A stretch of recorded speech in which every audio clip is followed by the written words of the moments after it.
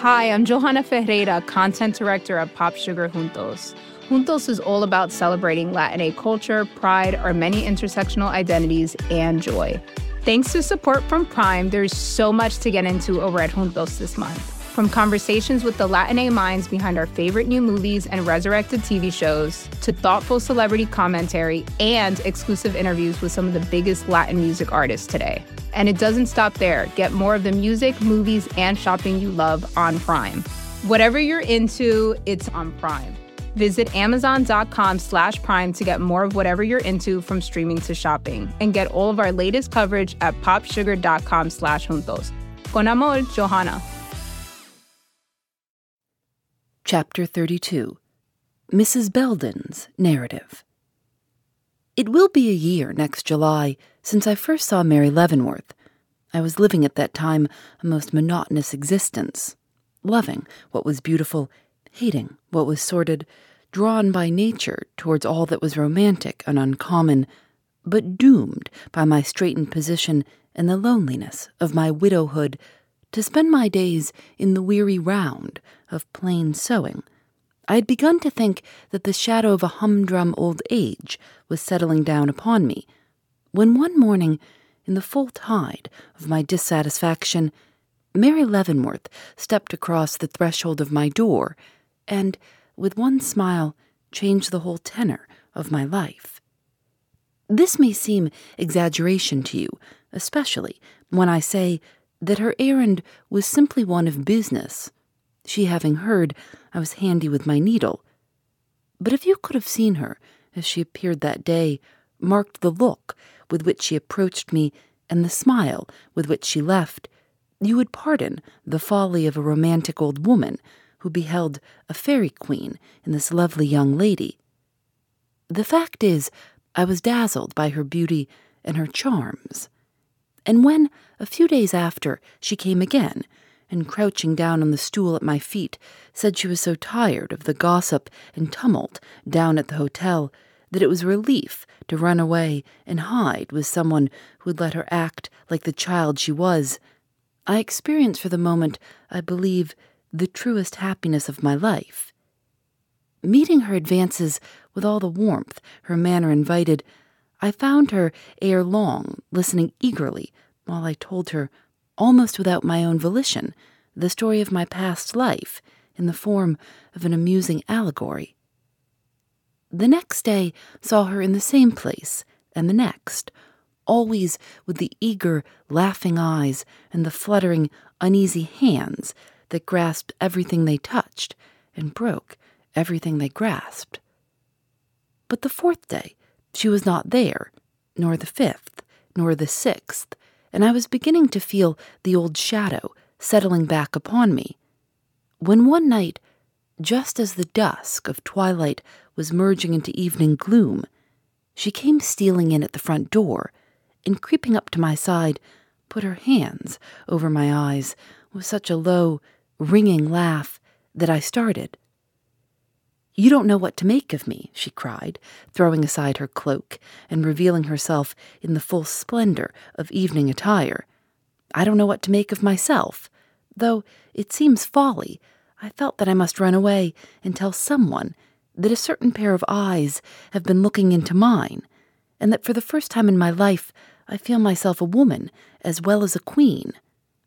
And with a glance in which coyness struggled with pride, she gathered up her cloak round her and laughingly cried, "Have you had a visit from a flying sprite? Has one little ray of moonlight found its way into your prison for a wee moment, with Mary's laugh and Mary's snowy silk and flashing diamonds? Say." And she patted my cheek and smiled so bewilderingly that even now, with all the dull horror of these after-events crowding upon me, I cannot but feel something like tears spring to my eyes at the thought of it. "And so the prince has come for you," I whispered, alluding to a story I had told her the last time she had visited me, a story in which a girl who had waited all her life in rags and degradation for the lordly knight who was to raise her from a hovel to a throne, died, just as her one lover, an honest peasant lad whom she had discarded in her pride, arrived at her door with the fortune he had spent all his days in amassing for her sake. But at this she flushed and drew back towards the door. "I don't know. I'm afraid not. I don't think anything about that. Princes are not so easily won," she murmured. "What? Are you going?" I said. "And alone? Let me accompany you." But she only shook her fairy head and replied, No, that would be spoiling the romance indeed. I have come upon you like a sprite, and like a sprite I will go." And flashing like the moonbeam she was, she glided out into the night and floated away down the street. When she next came, I observed a feverish excitement in her manner, which assured me, even plainer than the coy sweetness displayed in our last interview, that her heart had been touched by her lover's attentions. Indeed, she hinted as much before she left, saying in a melancholy tone, when I had ended my story in the usual happy way, with kisses and marriage, "I shall never marry," finishing the exclamation with a long-drawn sigh that somehow emboldened me to say, perhaps because I knew she had no mother, "And why? What reason can there be for such rosy lips saying their possessor will never marry?" She gave me one quick look and then dropped her eyes. I feared I had offended her and was feeling very humble when she suddenly replied in an even but low tone, "I said I should never marry because the one man who pleases me can never be my husband." All the hidden romance in my nature started at once into life. "Why not? What do you mean? Tell me." "There's nothing to tell," said she, "only I've been so weak as to—" She would not say, "fall in love." She was a proud woman. "Admire a man whom my uncle will never allow me to marry." And she rose as if to go, but I drew her back. "Whom your uncle will not allow you to marry?" I repeated. "Why? Because he is poor?" "No, Uncle loves money, but not to such an extent as that. Besides, Mr. Clavering is not poor. He is the owner of a beautiful place in his own country." "Own country?" I interrupted. "Is he not an American?" "No," she returned. "He's an Englishman." I did not see why she need say that in just the way she did, but supposing she was aggravated by some secret memory, went on to inquire, "Then what difficulty can there be? Isn't he—" I was going to say steady, but refrained. "He is an Englishman," she emphasized in the same bitter tone as before. "In saying that, I say it all. Uncle will never let me marry an Englishman." I looked at her in amazement. Such a puerile reason as this had never entered my mind. "He has an absolute mania on the subject," resumed she. "I might as well ask him to allow me to drown myself as to marry an Englishman." A woman of truer judgment than myself would have said, "Then, if that is so, why not discard from your breast all thought of him? Why dance with him and talk to him, and let your admiration develop into love?" But I was all romance then, and angry at a prejudice I could neither understand nor appreciate. I said, "But that is mere tyranny. Why should he hate the English so? And why, if he does, should you feel yourself obliged to gratify him in a whim so unreasonable?" "Why? Shall I tell you, Auntie?" she said, flushing and looking away. "Yes," I returned. "Tell me everything." "Well, then, if you want to know the worst of me, as you already know the best, I hate to incur my uncle's displeasure, because I've always been brought up to regard myself as his heiress, and I know that if I were to marry contrary to his wishes, he would instantly change his mind and leave me penniless." "But," I cried, my romance a little dampened by this admission, "you tell me Mr. Clavering has enough to live upon, so you would not want, and if you love—" Her violet eyes fairly flashed in her amazement. "You don't understand," she said. "Mr. Clavering is not poor, but Uncle is rich. I shall be a queen."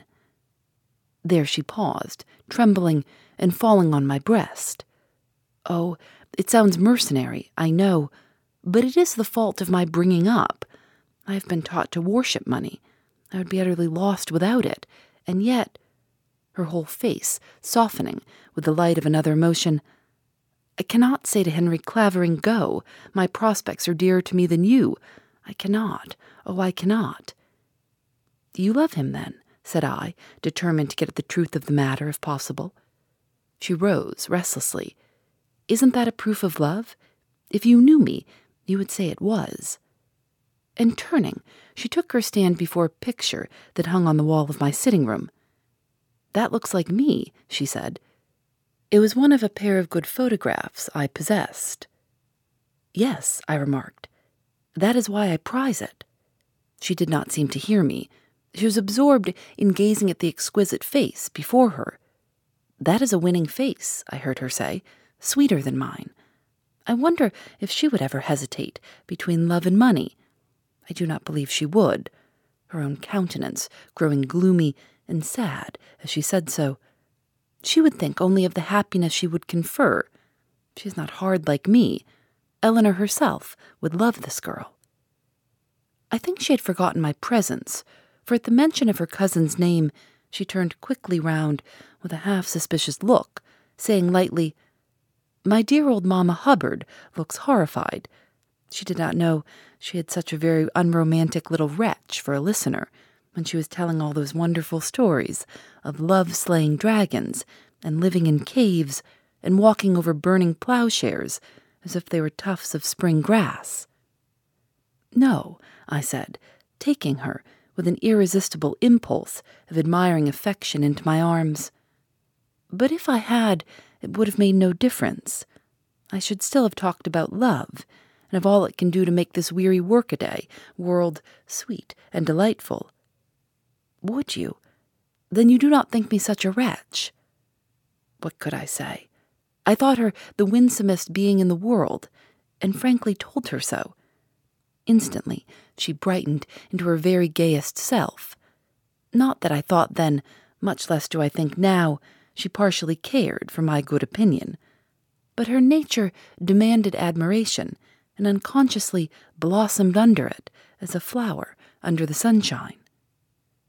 And you will still let me come and tell you how bad I am. That is, if I go on being bad, as I doubtless shall to the end of the chapter. You will not turn me off. I will never turn you off. Not if I should do a dreadful thing, not if I should run away with my lover some fine night and leave Uncle to discover how his affectionate partiality had been requited. It was lightly said and lightly meant, for she did not even wait for my reply. But its seed sank deep into our two hearts for all that, and for the next few days I spent my time in planning how I should manage, if it should ever fall to my lot, to conduct to a successful issue so enthralling a piece of business as an elopement. You may imagine, then, how delighted I was, when one evening Hannah, this unhappy girl who was now lying dead under my roof, and who was occupying the position of lady's maid to Miss Mary Leavenworth at that time, came to my door with a note from her mistress, running thus: Have the loveliest story of the season ready for me tomorrow, and let the prince be as handsome as someone you have heard of, and the princess as foolish as your little yielding pet, Mary. Which short note could only mean that she was engaged. But the next day did not bring me my Mary, nor the next, and beyond hearing that Mr. Leavenworth had returned from his trip, I received neither word nor token. 2 more days dragged by, when, just as twilight set in, she came. It had been a week since I had seen her, but it might have been a year from the change I observed in her countenance and expression.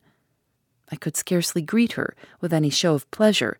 She was so unlike her former self. You are disappointed, are you not? Said she, looking at me. You expected revelations, whispered hopes, and all manner of sweet confidences, and you see, instead, a cold, bitter woman, who for the first time in your presence feels inclined to be reserved and uncommunicative. That is because you have had more to trouble than encourage you in your love, I returned, though not without a certain shrinking, caused more by her manner than words. She did not reply to this, but rose and paced to the floor coldly at first, but afterwards with a certain degree of excitement that proved to be the prelude to a change in her manner. For, suddenly pausing, she turned to me and said, "Mr. Clavering has left Riverdale, Mrs. Belden." "Left?" "Yes, my uncle commanded me to dismiss him, and I obeyed." The work dropped from my hands, and my heart felt disappointment. "Ah, then he knows of your engagement to Mr. Clavering?" "Yes, he had not been in the house 5 minutes before Eleanor told him." "Then she knew?" "Yes," with a half-sigh. "She could hardly help it. I was foolish enough to give her the cue in my first moment of joy and weakness. I did not think of the consequences, but I might have known. She is so conscientious." "I do not call it conscientiousness to tell another's secrets," I returned. "That is because you are not Eleanor." Not having reply for this, I said, "And so your uncle did not regard your engagement with favor?" "Favor? Did I not tell you he would never allow me to marry an Englishman? He said he would sooner see me buried." "And you yielded? Made no struggle? Let the hard, cruel man have his way?" She was walking off to look again at that picture which had attracted her attention the time before, but at this word gave me one little sidelong look that was inexpressibly suggestive. "I obeyed him when he commanded, if that is what you mean." "And dismissed Mr. Clavering after having given him your word of honor to be his wife." "Why not, when I found I could not keep my word?" "Then you have decided not to marry him?" She did not reply at once, but lifted her face mechanically to the picture. "My uncle would tell you that I had decided to be governed wholly by his wishes," she responded, at last, with what I felt was self-scornful bitterness. Greatly disappointed, I burst into tears. "Oh, Mary," I cried, "oh, Mary," and instantly blushed, startled that I had called her by her first name. But she did not appear to notice. "Have you any complaint to make?" she asked. "Is it not my manifest duty to be governed by my uncle's wishes? Has he not brought me up from childhood, lavished every luxury upon me, made me all I am, even to the love of riches which he has instilled into my soul, with every gift he has thrown into my lap, every word he has dropped into my ear, since I was old enough to know what riches meant? Is it for me now to turn my back upon fostering care so wise, beneficent, and free, just because a man whom I have known some 2 weeks chances to offer me in exchange what he pleases to call his love?" "But," I feebly essayed, convinced perhaps by the tone of sarcasm in which this was uttered that she was not far from my way of thinking after all, "if in 2 weeks you have learned to love this man more than everything else, even the riches which make your uncle's favor a thing of such moment—" "Well," said she, "what then?" "Why, then I would say, secure your happiness with the man of your choice. If you have to marry him in secret, trusting to your influence over your uncle to win the forgiveness he can never persistently deny." You should have seen the arch expression which stole across her face at that. "Would it not be better," she asked, creeping to my arms and laying her head on my shoulder, "would it not be better for me to make sure of that uncle's favor first, before undertaking the hazardous experiment of running away with a too ardent lover?" Struck by her manner, I lifted her face and looked at it. It was one amused smile. "Oh, my darling," said I, "you have not, then, dismissed Mr. Clavering?" "I have sent him away," she whispered demurely. "But not without hope." She burst into a ringing laugh. "Oh, you dear old Mamma Hubbard, what a matchmaker you are, to be sure. You appear as much interested as if you were the lover yourself." "But tell me," I urged. In a moment, her serious mood returned. "He will wait for me," said she. The next day, I submitted to her the plan I had formed for her clandestine intercourse with Mr. Clavering. It was for them both to assume names, she taking mine, as one less liable to provoke conjecture than a strange name, and he that of Leroy Robbins. The plan pleased her, and with the slight modification of a secret sign being used on the envelope to distinguish her letters from mine, was at once adopted. And so it was, I took the fatal step that has involved me in all this trouble, with a gift of my name to this young girl, to use as she would, and sign what she would. I seemed to part with what was left me of judgment and discretion. Henceforth, I was only her scheming, planning, devoted slave, now copying the letters which she brought me, and enclosing them to the false name we had agreed upon, and now busying myself in devising ways to forward to her those which I received from him without risk of discovery. Hannah was the medium we employed, as Mary felt it would not be wise for her to come too often to my house. To this girl's charge, then, I gave such notes as I could not forward in any other way, secure in the reticence of her nature, as well as in her inability to read that these letters addressed to Mrs. Amy Belden would arrive at their proper destination without mishap. And I believe they always did. At all events, no difficulty that I ever heard of arose out of the use of this girl as a go-between. But a change was at hand. Mr. Clavering, who had left an invalid mother in England, was suddenly summoned home. He prepared to go, but flushed with love, distracted by doubts, smitten with the fear that, once withdrawn from the neighborhood of a woman so universally courted as Mary, he would stand small chance of retaining his position in her regard. He wrote to her, telling his fears, and asking her to marry him before he went. "Make me your husband, and I will follow your wishes in all things," he wrote. "The certainty that you are mine will make parting possible. Without it, I cannot go. No, not if my mother should die without the comfort of saying goodbye to her only child." By some chance, she was in my house when I brought this letter from the post office, and I shall never forget how she started when she read it. But from looking as if she had received an insult, she speedily settled down into a calm consideration of the subject, writing and delivering into my charge for copying a few lines in which she promised to accede to his request if he would agree to leave the public declaration of the marriage to her discretion, and consent to bid her farewell at the door of the church, or wherever the ceremony of marriage should take place, never to come into her presence again till such declaration had been made. Of course, this brought in a couple days the sure response, "Anything, so you will be mine." And Amy Belden's wits and powers of planning were all summoned into requisition for the second time, to devise how this matter could be arranged without subjecting the parties to the chance of detection. I found the thing very difficult. In the first place, it was essential that the marriage should come off within 3 days, Mr. Clavering having, upon the receipt of her letter, secured his passage upon a steamer that sailed on the following Saturday. And next, both he and Miss Leavenworth were too conspicuous in their personal appearance to make it at all possible for them to be secretly married anywhere within gossiping distance of this place.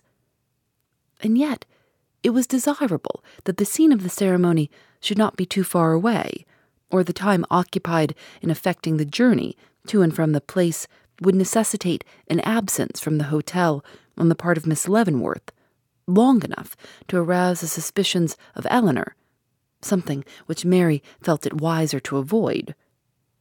Her uncle, I have forgotten to say, was not here, having gone away again shortly after the apparent dismissal of Mr. Clavering. Fairmont, then, was the only town I could think of which combined the two advantages of distance and accessibility. Although upon the railroad, it was an insignificant place, and had, what was better yet, a very obscure man for its clergyman, living, which was best of all, not 10 rods from the depot.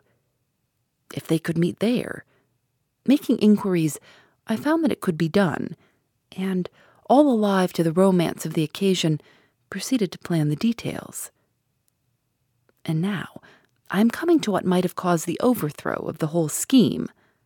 I allude to the detection on the part of Eleanor of the correspondence between Mary and Mr. Clavering. It happened thus. Hannah, who in her frequent visits to my house had grown very fond of my society, had come in to sit with me for a while one evening. She had not been in the house, however, more than 10 minutes before there came a knock at the front door, and going to it, I saw Mary, as I supposed from the long cloak she wore, standing before me. Thinking she had come with a letter for Mr. Clavering, I grasped her arm and drew her into the hall, saying, "Have you got it? I must post it tonight, or he will not receive it in time." There I paused, for, the panting creature I had by the arm turning upon me, I saw myself confronted by a stranger. "You have made a mistake," she cried. "I am Eleanor Leavenworth, and I have come for my girl Hannah. Is she here?" I could only raise my hand in apprehension and point to the girl sitting in the corner of the room before her. Miss Leavenworth immediately turned back. "Hannah, I want you," said she, and would have left the house without another word, but I caught her by the arm. "Oh, miss," I began, but she gave me such a look I dropped her arm. "I have nothing to say to you," she cried in a low, thrilling voice. "Do not detain me." And, with a glance to see if Hannah were following her, she went out. For an hour, I sat crouched on the stair just where she had left me. Then I went to bed, but I did not sleep a wink that night. You can imagine, then, my wonder when, with the first glow of the early morning light, Mary, looking more beautiful than ever, came running up the steps and into the room where I was, with the letter for Mr. Clavering trembling in her hand. "Oh," I cried in my joy and relief. "Didn't she understand me, then?" The gay look on Mary's face turned to one of reckless scorn. "If you mean Eleanor, yes. She is duly initiated, Mama Hubbard, knows that I love Mr. Clavering and write to him. I couldn't keep it secret after the mistake you made last evening, so I did the next best thing. Told her the truth. Not that you were about to be married. Certainly not. I don't believe in unnecessary communications. And you did not find her as angry as you expected. I will not say that. She was angry enough, and yet," continued Mary, with a burst of self-scornful penitence, "I will not call Eleanor's lofty indignation anger. She was grieved, Mama Hubbard, grieved." And with a laugh, which I believe was rather the result of her own relief than of any wish to reflect on her cousin, she threw her head on one side and eyed me with a look which seemed to say, "Do I plague you so very much, you dear old Mama Hubbard?" She did plague me, and I could not conceal it. "And will she not tell her uncle?" I gasped. The naive expression on Mary's face quickly changed. "No," said she. I felt a heavy hand, hot with fever, lifted from my heart. "And we can still go on?" She held out the letter for reply. Phoebe Reads a Mystery is recorded in the studios of North Carolina Public Radio, WUNC.